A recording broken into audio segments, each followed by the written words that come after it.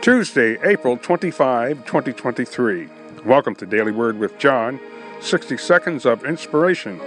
Who do you say I am? Mark chapter 8, verses 27 through 29. And Jesus went out and his disciples into the towns of Caesarea Philippi. And by the way, he asked his disciples, saying unto them, Whom do men say that I am? And they answered, John the Baptist, but some say Elias, and others one of the prophets.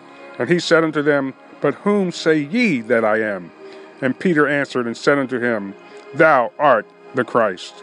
After all is said and done, our salvation, our eternal life is in our hands. Who do you say Jesus is? He is, to me, the Christ, the Son of the living God, the Savior of the world. Father, thank you for Jesus, who came to this earth, gave his life, rose from the dead, and now he sits at the right hand of you. We ask you in Jesus' name to continue to save the lost, heal the sick, and deliver those that are bound. Hallelujah. In Jesus' name. Hallelujah. Amen. Amen.